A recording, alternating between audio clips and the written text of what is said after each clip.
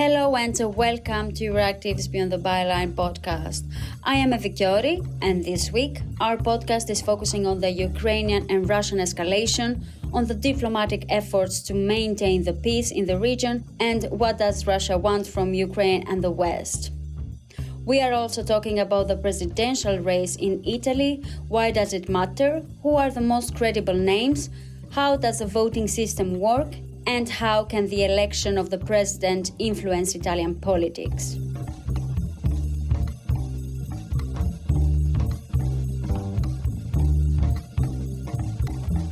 Now, the situation on the Ukrainian borders with Russia has escalated the past few months, with diplomats trying to uphold a ceasefire. To understand a bit better what is happening in Ukraine, I am joined by Euractiv's Alexandra Brzozowski, who has traveled to Kiev this week and is currently in the Donbas. Where are you at the moment, Alex? How do you perceive the mood in Ukraine? And does Kiev expect there will be an escalation soon? Hi, Evie. Yes, I'm currently in Severodonetsk. It's a city in the Luhansk Oblast of Ukraine, in the Donbas, in the east, where we've been meeting with officials and stakeholders to speak about the current security situation.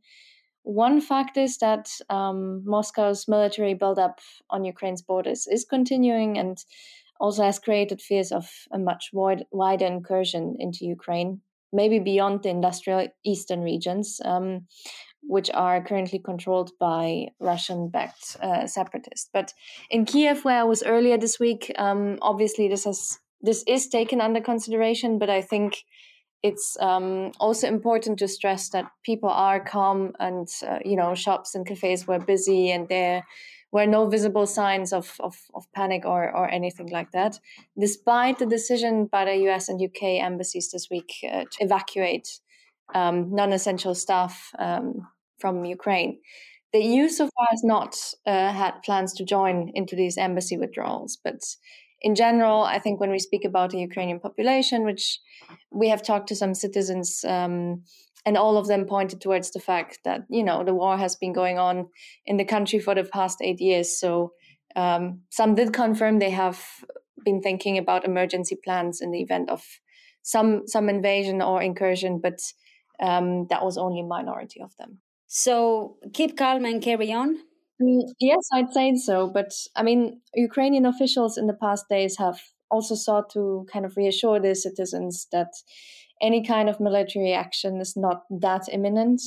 Ukraine's President Zelensky had a few TV appearances this week where he precisely said that. And I think the general expectation is that as long Putin is in talks with the West over the security proposals and in general is in talks with the West, it's very unlikely for him that he might proceed with a military scenario on Ukraine. But also the deputy prime minister of Ukraine, which we spoke to earlier this week, said it's on the other hand also very unlikely that he simply does an order to withdraw the troops from the Ukrainian border, because it's his best pressure point on Kiev at the moment.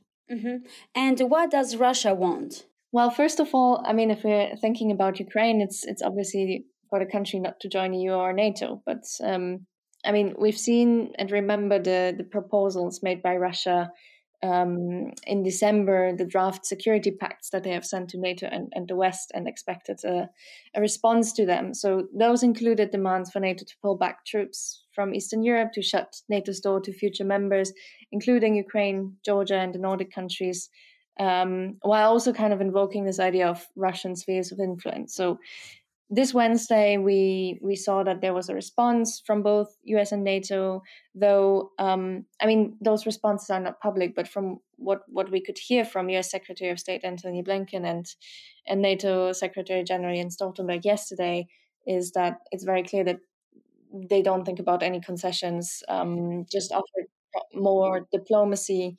over arms control, confidence building measures, and so on and so on. So the question is now, what Moscow's response will be to that. And other diplomatic efforts are continuing too.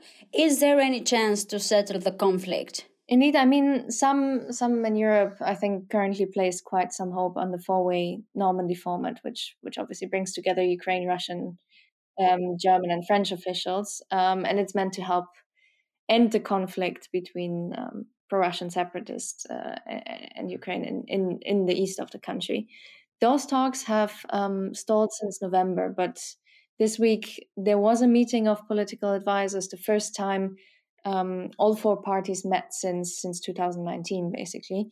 And after the talks they lasted 8.5 hours, so quite some time, they have reaffirmed the commitment to uphold a ceasefire that was agreed also in the so-called Minsk Accords. So there is a realistic chance that we might see some progress soon. Well, it's a glimpse of hope, but it might be misleading because there is not much willingness in Kiev to talk about more substantial things going beyond the ceasefire, as far as we could hear this week, especially while they have a gun at their head, namely the Russian troops at their borders.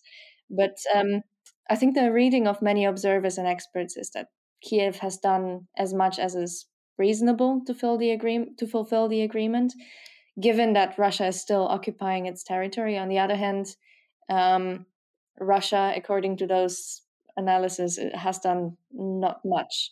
So the Minsk agreements face the difficulty that obviously there's to try to reconcile Ukraine's demand for full sovereignty of its territory, and on the other side, Russia's insistence that the Russian-speaking people of eastern Ukraine should receive autonomy. And a major blockage has been that Moscow's insistence that it's not a party to the conflict and therefore not bound by its terms. So Kiev and its supporters have called the agreements one-sided, as it deals with the Ukrainian government and separatists in the east, but not with Russia itself. So what I've been hearing from Ukrainian officials here in the Donbas is that there's no willingness to proceed with those as long as it happens on the Russian interpretation of those accords. And what is needed, I think, is better mediation. And the people in eastern Ukraine, what do they think? And what happens if Russia invades Ukraine nevertheless? Most people we've spoken to here on the ground obviously hope for a settlement of the conflict as soon as possible, but there are also no illusions about that. Just like in Kiev, there is no panic. And I think Ukrainian officials have pointed out that they believe Ukraine's armed forces are not the same as they were in 2014, but better prepared. So they also speak about the willingness of their citizens to defend their country, and which has been kind of confirmed by what we have been hearing from people here in around Donetsk, around Luhansk, when we had the chance to speak to them over the past days. They do welcome the support Ukraine is getting from the West, be it diplomatic or arms supplies and so on. But again, there are no illusions that if really the worst comes to the worst, they will have to fight on their own. And remaining on the ground, I also spoke with Krasen Nikolov from Euractiv Bulgaria, who can shed some light on why Putin wants an escalation with the West. Krasen, you're also on the ground in Severodonetsk, to be more precise. So how does the situation on the borders look from your side? It's very strange because everybody here is so calm, and everybody knows that everything is possible right now, and they're ready for war. From Ukrainian sources, the Ukrainian army is much better prepared now. They have around 300,000 soldiers. According to sources from the Ukrainian security services, there are more than 120,000 Russian soldiers around the Ukrainian border, from south at Crimea, from the east near to Donetsk and Lugansk, and from the north near to Kharkov. So they're on the pretext that military exercises are being held. Everybody is thinking that Russia is in position to escalate the conflict at any moment. And since you're mentioning the escalation of the situation, why is Putin so keen on escalating the relations with the West? That's the $1 million question. Everybody thinks that the whole escalation right now it's because Putin is trying to stop Ukraine from NATO and EU and bring back the Ukrainians in his sphere of influence. both Ukrainians and the Western diplomats say that no one knows what is going on in the President Putin's head at the moment. So the common opinion is that all options are possible, and Ukrainians are hoping not to have a war, but are preparing for one. Well, thank you, Alex and Krasen, for this valuable information from the ground.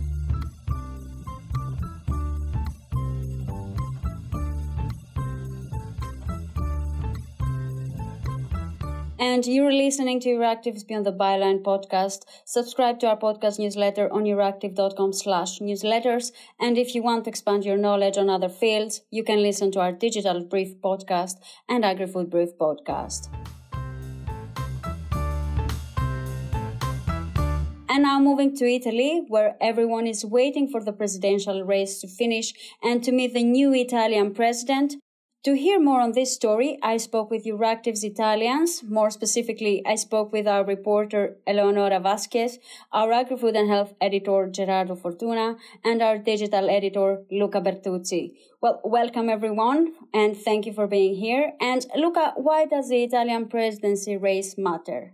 So the Italian president is not commonly known abroad. It's a bit like the role of the German president.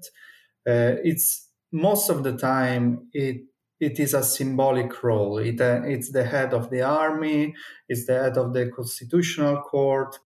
But the president of the republic has a very important role in times of political crisis, which in Italy should not be underestimated.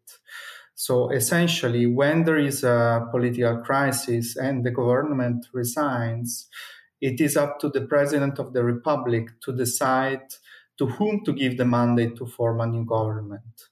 So this means that internationally, the president of the Italian Republic has a very delicate role of guarantor vis-à-vis Italy's main international partners to make sure that there is stability and that essentially it's a figure that provides the ultimate decision on the Italian political system. That's why it's really important. Will the government collapse, Gerardo? Well, it depends on the outcomes of the election. Of course, there are, whatever the scenario will emerge after this election, this could have repercussions for sure on the ruling coalition, because again, it's a game between the center left and the center wing coalitions. Part of the center right coalition is in the government, Lega and Forza Italia, while Fratelli d'Italia is sitting at the opposition at the moment. And of course, if Draghi would be moved to the Quirinal Palace, this will change completely. Of course, we would need another government, so that will be. Of course, a big impact on the current government. But even if, for instance, a center left candidate would be elected, this could be perceived as a defeat for the center right, and this could undermine the current government. So yeah, there will be repercussion for sure on the government. And Eleonora, what happens to Draghi?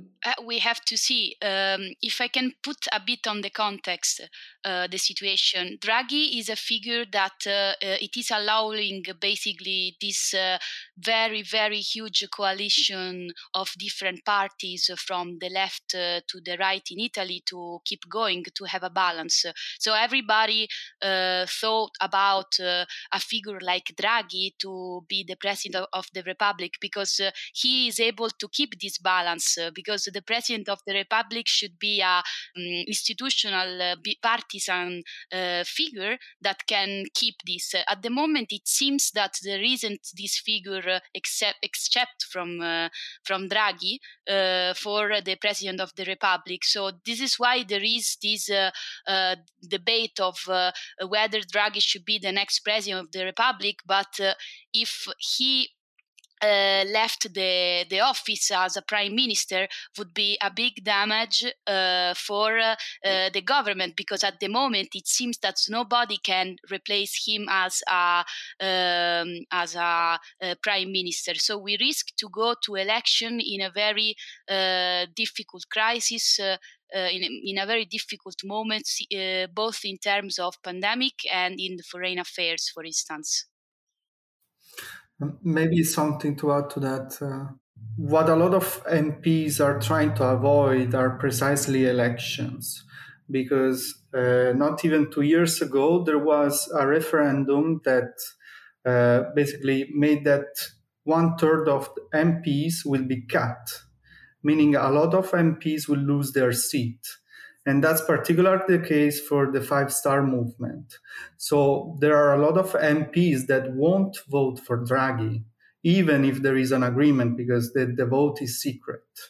And the fact that there is a lot of noises around Draghi becoming the new president, this has been more of a media spin than him actually having the numbers. And in the last hours, he has been trying to meet with leaders of all the main parties, but so far the reactions were really cold. So I don't think he's going anywhere, to be honest.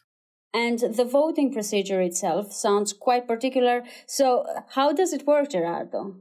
Well, the vote is, of course, there are some constitutional guarantees, which are basically the first third voting sessions require a very high majority, the 2/3 of the elective assembly, which is made of not only MPs and senators, but also local, regional administrators. But after the third voting session, basically the majority required lowered to, I think, 505 votes. So basically the simple majority. And this is when the parties traditionally decided to play their best cards. So that's why, for instance, since there's a voting session every day because of COVID restrictions, that's why the game will will come live on Thursday, when then there's the fourth voting session, so the one with the lowered majority. And how many voting sessions can there be? There's no limit. There's no limit. The record so far is in 1971 for Giovanni Leone, who got elected after 23 voting sessions. We're talking about a really timely process here. So do we have an estimation of when we will know the results? It depends on when for instance, technically the center-right coalition has the initiative.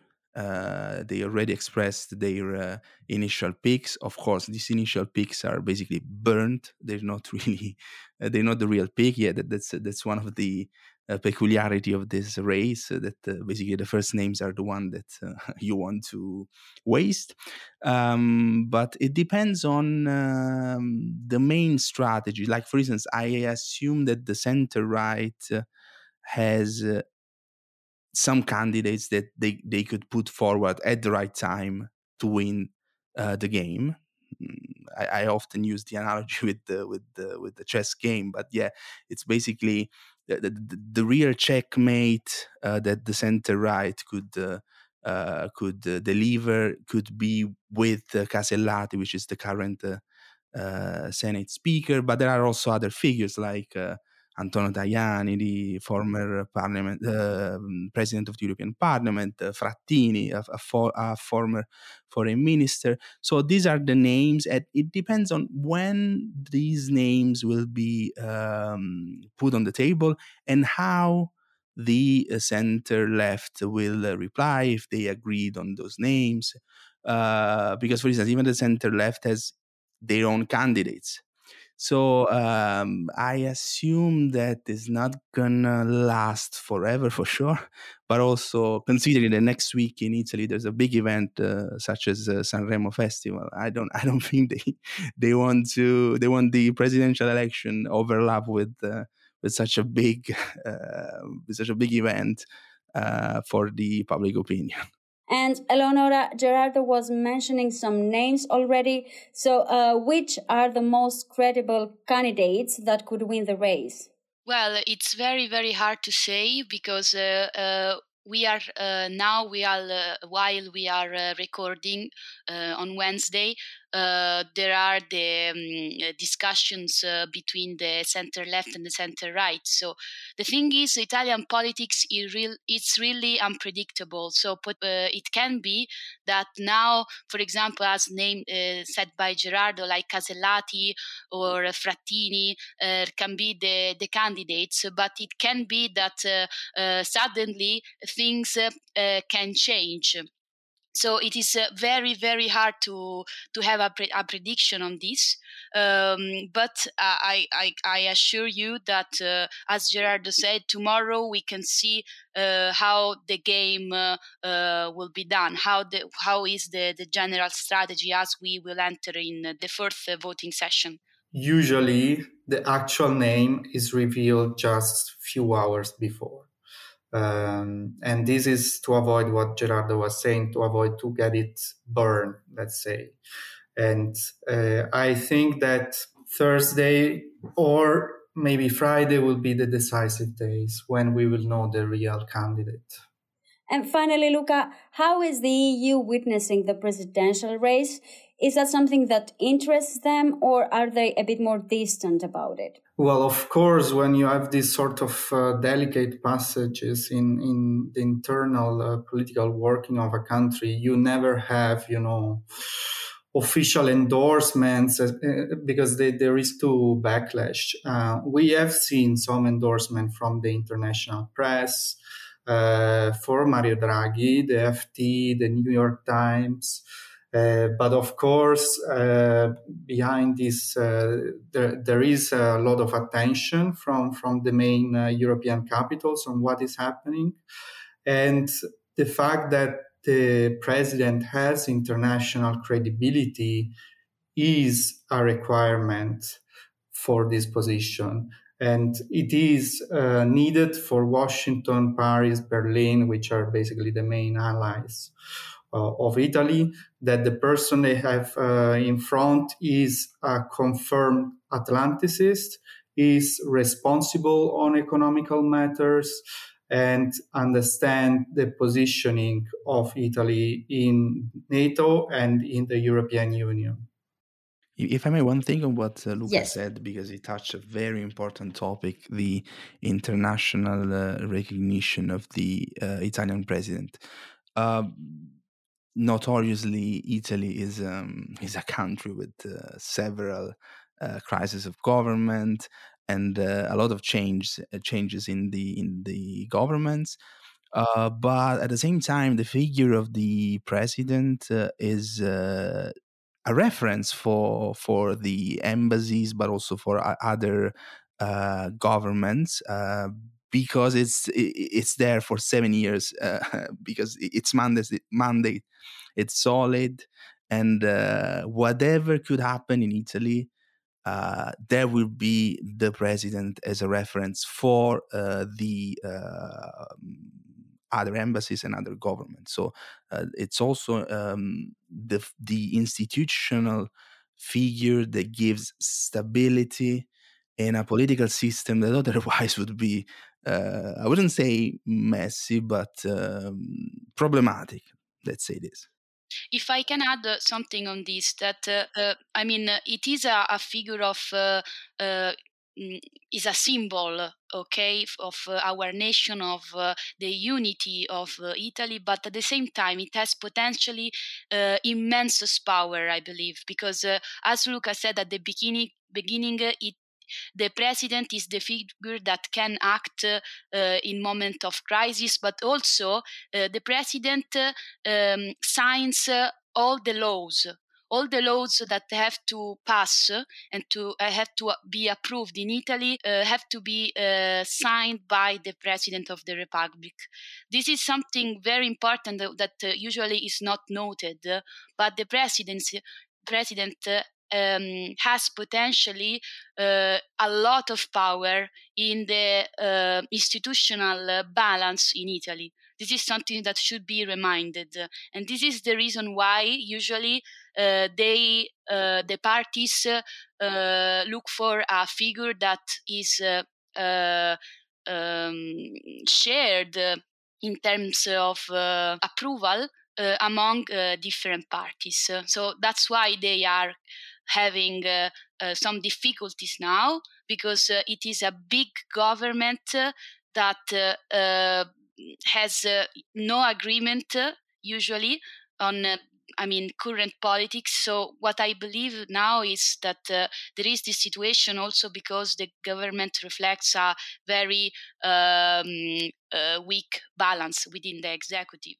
Well, many thanks to Eleonora, Gerardo and Luca for breaking down for us the presidential race in Italy, its importance and the particular voting sessions. And here our time is up for this week. I am Evi Chiori and this was Euractiv's Beyond the Byline podcast. We will be back on your feed next week. Until then, subscribe to our podcast newsletter and visit euractiv.com for the latest news. And don't forget to listen to this podcast on your favorite podcast app. Thank you very much for listening.